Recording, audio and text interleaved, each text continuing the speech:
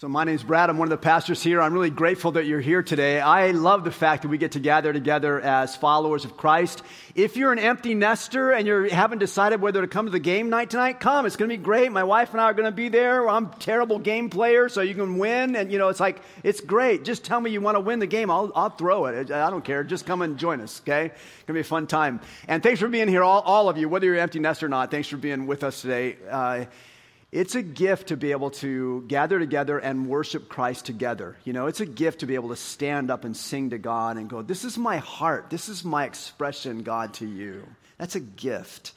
And so I appreciate that gift that we have and that we get to celebrate Christ. One of the things I appreciate most about my Christian faith, my faith in Jesus, is that out of all the religions in the world, it is the only one that is founded completely on grace.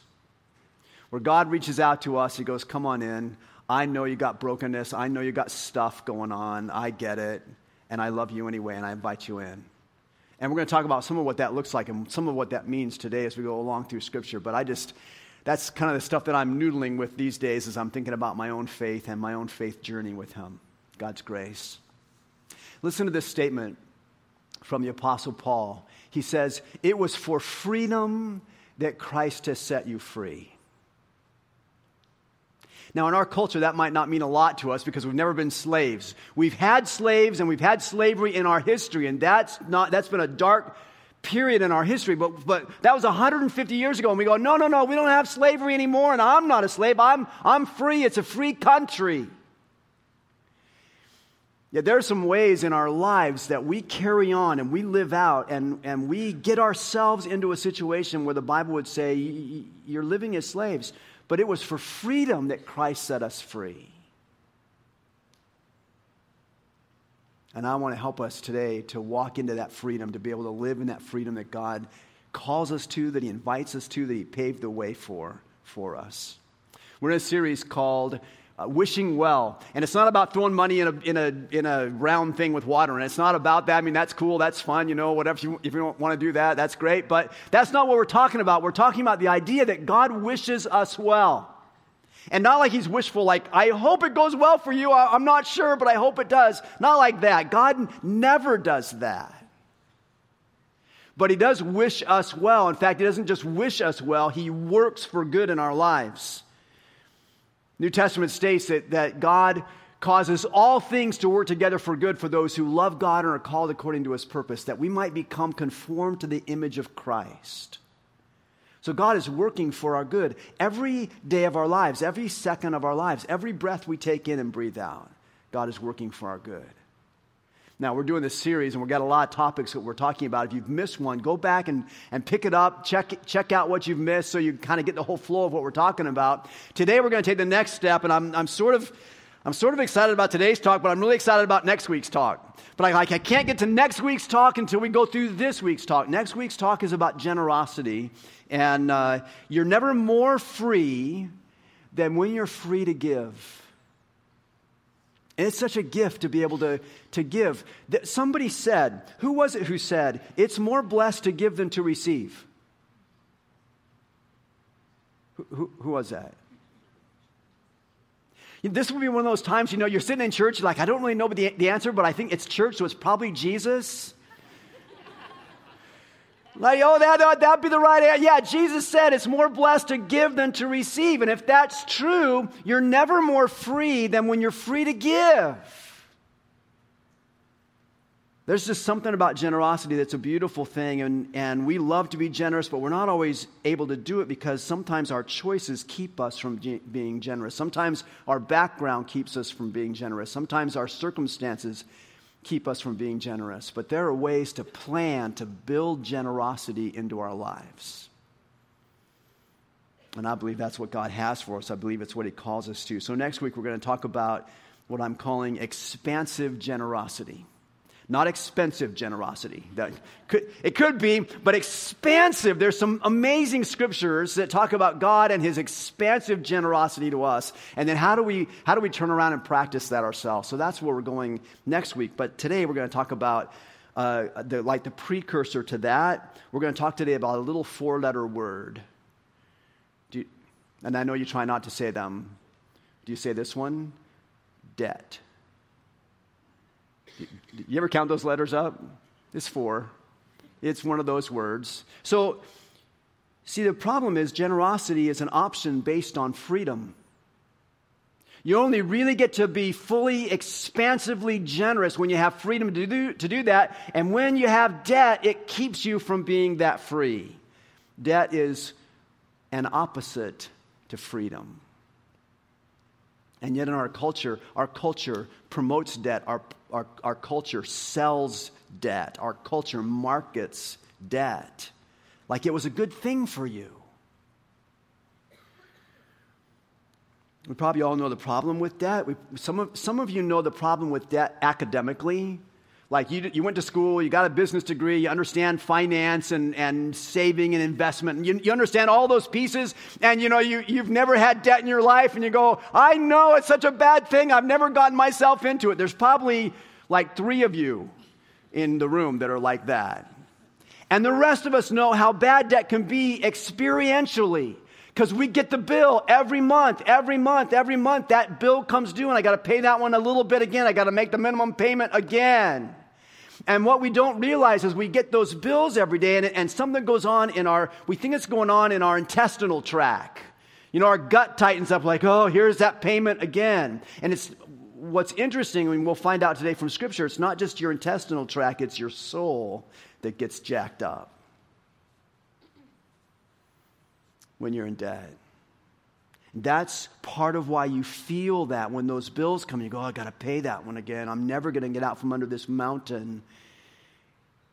It affects your soul. Scripture says it. If you have your Bible, why don't you open up to Proverbs chapter 22. If you don't have a paper Bible with you, you can use your smartphone. We've got the YouVersion Bible app on there. We've got these scriptures pulled out for you there. By the way, how many of you, when you're in church and I say, take out your Bibles, how many of you are already pulling out your smartphone? Oh, that's fantastic. It's a little disconcerting for me, I have to tell you. It used to be when I'd say, take out your Bible and open up to a certain place, I hear all these pages going, and now I go, open up your Bible, and I hear, like they need an app to go with the YouVersion app that makes just a page-turning sound. That'd be helpful to me. So anyway, Proverbs chapter 22, verse 7, here's what Solomon wrote about debt. He said, the rich rule over the poor, and the borrower is slave to the lender. The borrower is slave to the lender. I have this bad temptation in my heart right now. I want to ask you to do something, but I can't ask you to do it because it wouldn't be true of those 3 people who learned academically not to have debt. So I can't really make you. But I want you all to say to the person next to you, like, just tell the person next to you, I'm a slave. But don't, because, it might not be true of you, but it might be true of everyone around you. I'm not really sure. Most of us, that's true. The borrower is slave to the lender. And it starts to wreak havoc on our soul. In Nehemiah, a book in the Old Testament, Nehemiah chapter 5, there's a story of the people of Israel. And they had been in this covenant relationship with God, and they'd been living in the promised land. But God made this deal with them, this covenant with them. He said, look, I'm going to put you in this land. It's going to be a land flowing with milk and honey. It's going to be absolutely amazing. But while you're there, I want you to honor me. I want you to obey me. And when they went in, they were like, yeah, we'll do it. But once they got there, like, yeah, not so much. And they stopped obeying God. They stopped honoring God. They started worshiping all these other gods. And God said, look, we made a deal together, and you're not keeping your deal, so I'm going to keep my deal. You have to leave the land. And for 70 years, the people of Israel were in captivity in the land of Babylon. And they weren't slaves exactly. They were free to work and things like that, but they were not free to come home. 70 years they spent there. So that means some people that were living as Jews in Babylon were not born in Judah or Israel, and they didn't ever make it back there because they died before the nation got to come back to their home. 70 years they're off in captivity.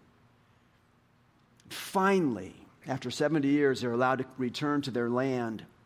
And when they come back, they rebuilt the temple because it had been burned, and then they rebuilt the walls around the city of Jerusalem. That's primarily what the story of Nehemiah is about. But there's some conflict that goes on with the people of Israel. Once they get back to the land, because of debt. Conflict because of debt. Here's the story, Nehemiah 5, verse 1. It says, "Now the men and their wives raised a great outcry against their fellow Jews. Some were saying, 'We and our sons and daughters are numerous. In order for us to eat and stay alive, we must get grain.' Others were saying, 'We're mortgaging our fields, our vineyards, and our homes to get grain during the famine.' And still others were saying, 'We have had to borrow money to pay the king's tax on our fields and vineyards. Although we are of the same flesh and blood as our fellow Jews, and though our children are as good as theirs, yet we have to subject our sons and daughters to slavery. Some of our daughters have already been enslaved, but we are powerless because our fields and our vineyards belong to others." Our fields and our vineyards belong to others.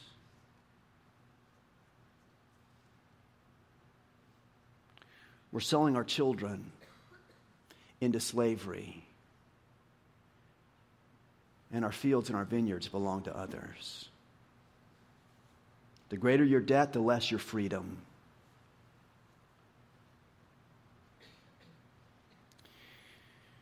But you know all that.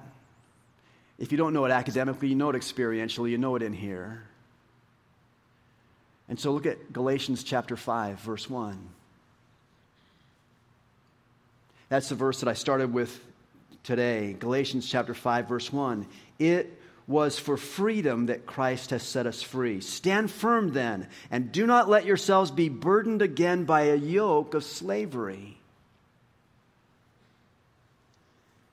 It is for freedom that Christ set us free. There's an intention to our redemption. So Jesus came along and he lived this beautiful, holy life. He died on a cross to rescue us, to return us into good standing with God. His intention for that redemption was to set us free. He wants us to live lives of freedom. And it's so beautiful when you've been in slavery or when you've been in captivity or when you've been in bondage to suddenly be let free. It's beautiful. My wife told me a few months ago, she goes, we could pay off our mortgage. I'm like, I know, we got several months still to go. We've been working on it for 30 years, and no, we can pay it off. Like, we can pay it off next month. And she manages our finances in our household, so I would have thought that she would we're just going to keep paying and paying until the last one, get up to the end and then, have a little party or something. She goes, no, we're going to pay it off. So we found out we can go to a bank and we could write a check and pay the whole thing off, right? So we go into this bank. It's a bank we'd never been to before. We got the loan. Someone sold the mortgage to somebody else, and then ended up in a bank that we've never been to. So she goes, I'm going to go to the bank and I'll just take care of it. I'm going, you're not doing that without me.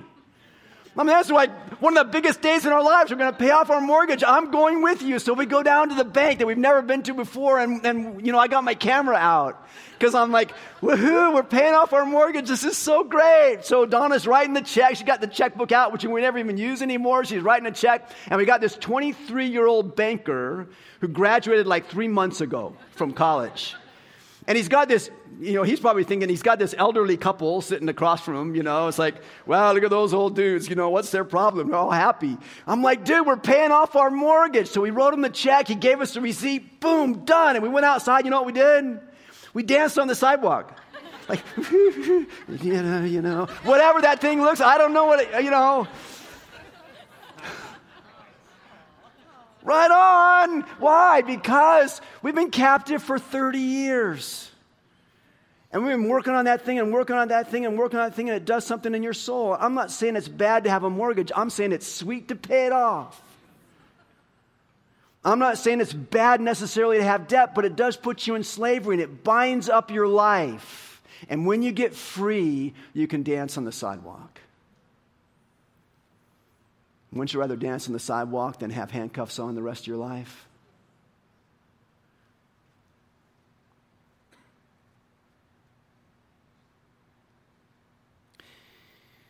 The Apostle Paul describes some of the features of this in his letter to the Colossians. In Colossians chapter 2, Paul writes these words, verse 13. When you were dead in your sins and in the uncircumcision of your flesh. He's writing to Gentile people that are not Jewish. He says, when those things were true, God made you alive with Christ. You were dead, and he made you alive with Christ. He forgave us all our sins, having canceled the charge of our legal indebtedness, which stood against us and condemned us, and he has taken it away, nailing it to the cross.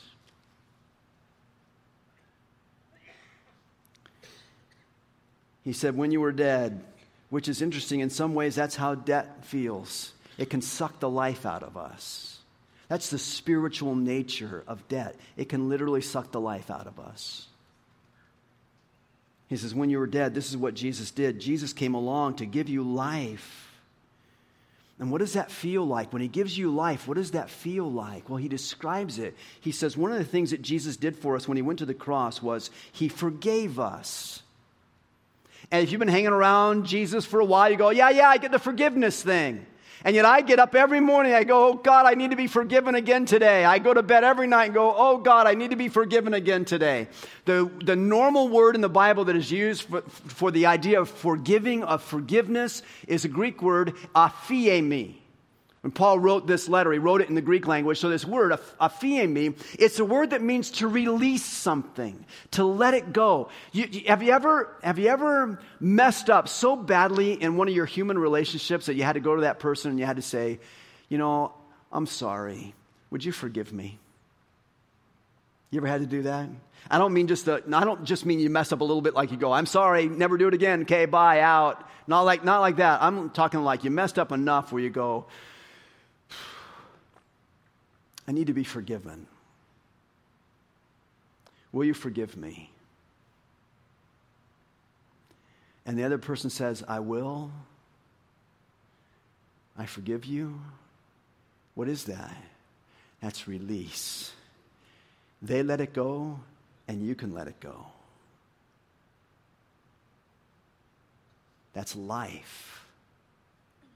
That's what Jesus came to give. And yet, in this passage, that's not the word that Paul used when he wrote about forgiveness. It's not just release. The word that he used is the Greek word charizomai, which means to forgive with joy. Charizomai comes from the same root word as the word joy and the word grace. Jesus said, I'm going to pour my grace out on you. I'm going to forgive you with joy. Jesus didn't forgive you going, right. I had to go to the cross to make that happen, No, he's like, I forgive you with joy. It's a gift, and he wants to give the gift, and he's not under compulsion to give the gift. He gave it freely. He gave it happily. He gave his life for us joyfully.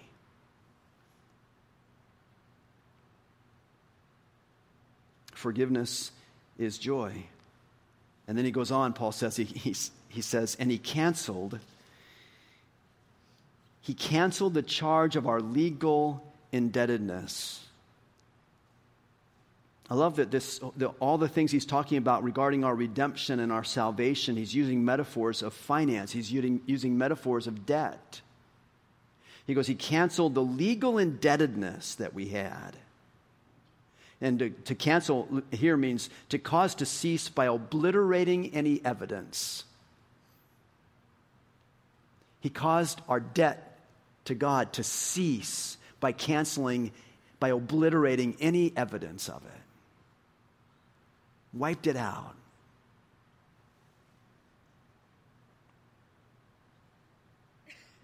And then it says, and he has taken it away, having nailed it to the cross.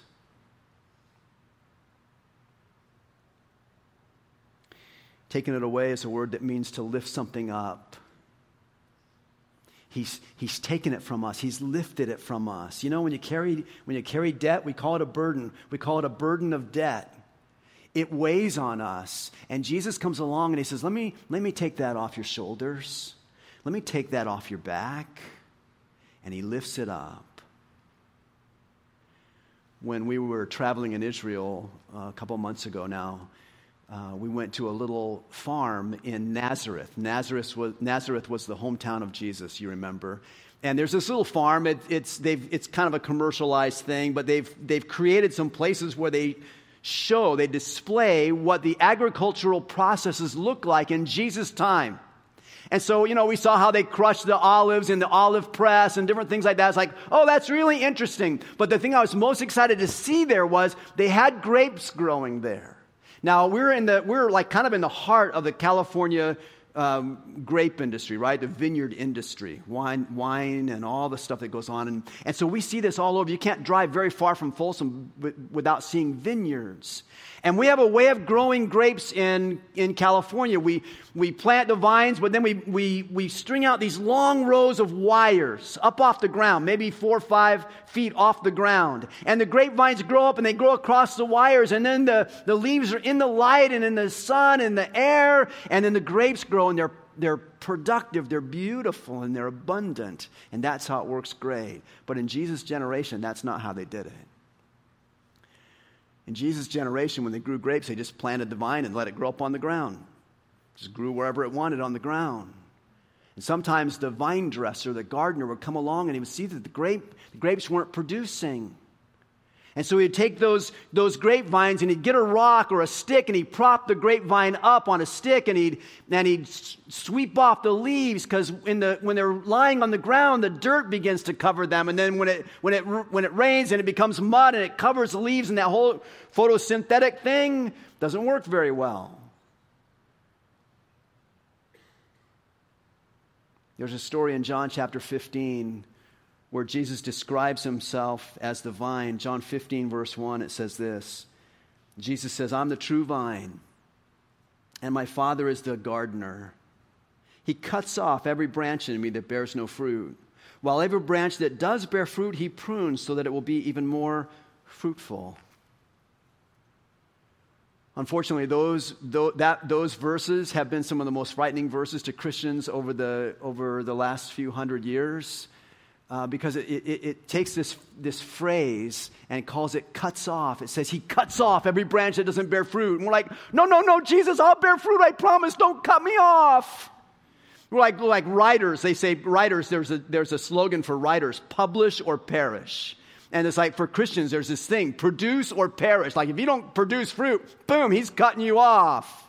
But that's not the word. It's an unfortunate translation. It's the same word that it describes in Colossians chapter 2, where it says he takes it away. He lifts it up. What Jesus is saying is, I'm the vine. My Father's the gardener. When he sees one of the branches lying in the ground, like they would grow grapes back then, and he sees it's not working, it's not being productive because it's all dirty and covered with mud, he lifts it up.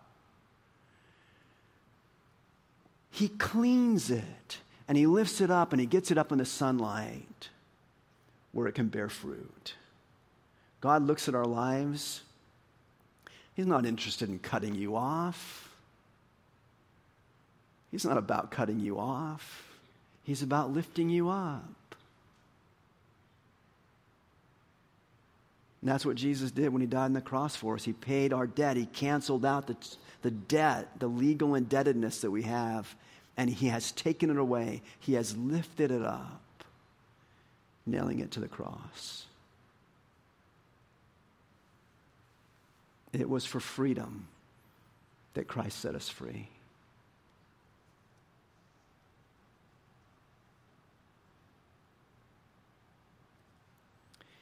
In every area of our lives, God wants to set us free. In every area. God wants to set us free spiritually. That's why Jesus came. God wants to set us free emotionally. That's why Jesus came. God wants to set us free relationally.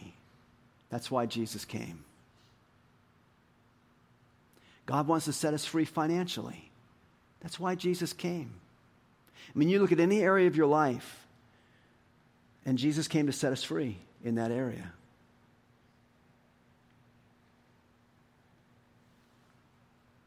It was for freedom that Christ set us free. But how does that work in our finances? And how does that work when we get enslaved to debt? Where do I start? Now, I know there's 3 of you that this message doesn't apply to you. It's like, okay, fine. But for the rest of us, for whom it applies, how do I go there? How do I get that freedom with Christ? Well, let's back up and start at the beginning. The story of the Scriptures, the story that we believe in, is a story that says Jesus Christ came to this earth and he lived a holy, holy, holy life. And then he willingly gave up his life on a cross. Nobody took his life. He gave it. He gave it up. And the reason he gave it up was to give you freedom forever. Any statement we talk about from Scripture, anything we talk about as followers of Jesus about debt or finances or any of that, it all begins with my relationship with Jesus. And probably most of you in the room, you've come to a place at some point in your life where you decided something. You said, Jesus, I'm going to follow you. When Jesus walked the planet and he called fishermen, he said, follow me. They had to decide, am I in or out? And at some point you come to a place where you go, Jesus, I'm in. And for a lot of you, you've already taken that step. That's the beginning. For some of you, maybe you haven't got that far yet. Maybe you've been thinking about Jesus. You've been investigating Jesus. You've heard good things about him. You've heard bad things about him, whatever those things are. But maybe the more you lean into him, the more you're going, it's time for me. I want to decide for him. And that's the beginning. To say, Jesus, I decide, I surrender to you. I want you. I want the freedom that you offer. That's where it begins. And on whatever day you're ready to make that statement to him, you can make that statement. If it's today, make it today. And then take that freedom that you have in Christ and decide to live that out in every area of your life. Today we're talking about finances, but you can talk about relationships. You can talk about your emotions, your psychology. You can take every area of your life and then decide to live that freedom out that Jesus offered you. Live it. And so if it comes to finances, which is what we're talking about, how do you take that freedom that Jesus gives and begin to live that out? How do you apply the freedom of Christ to our debt problem? Here's some steps, I would say. Number one, stop borrowing trouble. Isn't it interesting? We have a little phrase for this, for bad news. We call it borrowing trouble. We could cut off the trouble part and have the same concept. Stop borrowing. I know it's un-American to stop borrowing. I know that. I know everything you see on television all year long, and especially during the holidays, is telling you should borrow more. You should borrow more. So we host this thing every year called Financial Peace University. It's led by Dave Ramsey. Most of you have heard his name if you've not been to the program. But he invites everyone who participates in the program to cut up their credit cards. I know some of you were thinking about going to Financial Peace in January and you just decided not to. What do you mean, cut up my credit cards? What am I going to have what's in your wallet? Nothing. What am I going to do if I don't have credit cards? We have glass containers up in the office of a bunch of cut up credit cards over years of people going, I'm going to get out of debt. I'm going to live out my freedom in Christ.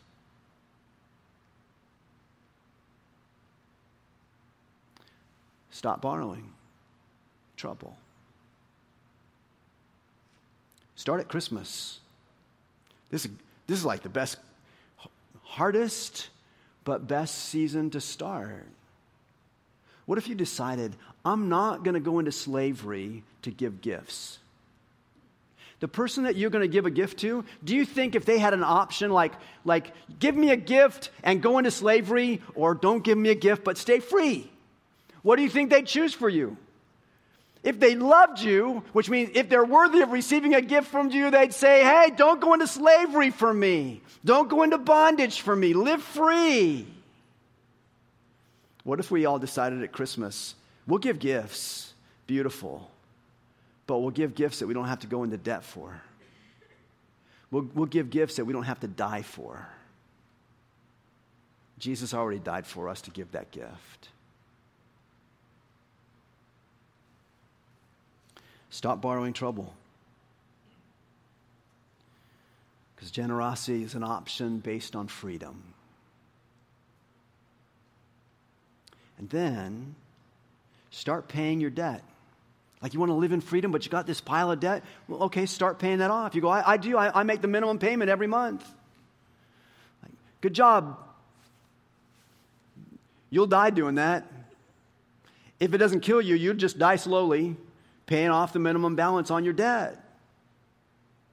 So again, Dave Ramsey, been a great coach for me on this. He encourages what he calls the debt snowball. You heard this? So maybe you got more than one debt. Some of you only have one debt. Some of you only have a mortgage. That's fantastic. Or some of you, maybe a mortgage in a car. I don't know what. But some have like more than 2 debts. This is not interactive. You don't have to raise your hand. Just think about it. So here's the debt snowball. It says take all of your debts and arrange them by balance, the smallest balance down to the biggest balance. And pay the minimum payment on every one of those balances, except on the one that's the smallest debt. See, the goal is pay that baby off. Pay it off as fast as you possibly can, because when you do, you know what's going to happen? What's going to happen? You're going to dance on the sidewalk. You're gonna. It's hard, but when you're free, it's easy. I don't even have to coach you on how to do it. You just go out and like, woohoo, it's done. It's awesome. So take the smallest balance debt and pay the minimum, but scrounge through your budget. You have a budget? Well, that's another talk. Let's see. Scrounge through somewhere. Scrounge through your cushions in your couch. Scrounge somewhere. Find any bit of extra money you have and pay down that smallest balance debt and make the minimum on all the others. And next month, when the bills come around again, do the same thing with that debt. If you have to give up lattes to get free, is that worth it? And pay off that debt and then have a party on the sidewalk or wherever you like. And then take all that money you've been putting into that payment and roll it into the next smallest balance and pay that one off and have another party. And then take all the money you've been paying on those 2 and lump it into the next balance that you've got listed. Pay it into that one and do all that and have another. You're going to be the partiest person you know. And pay them off and get to that last one. Come to my house. We'll dance on the sidewalk with you. Because it was for freedom that Christ set us free.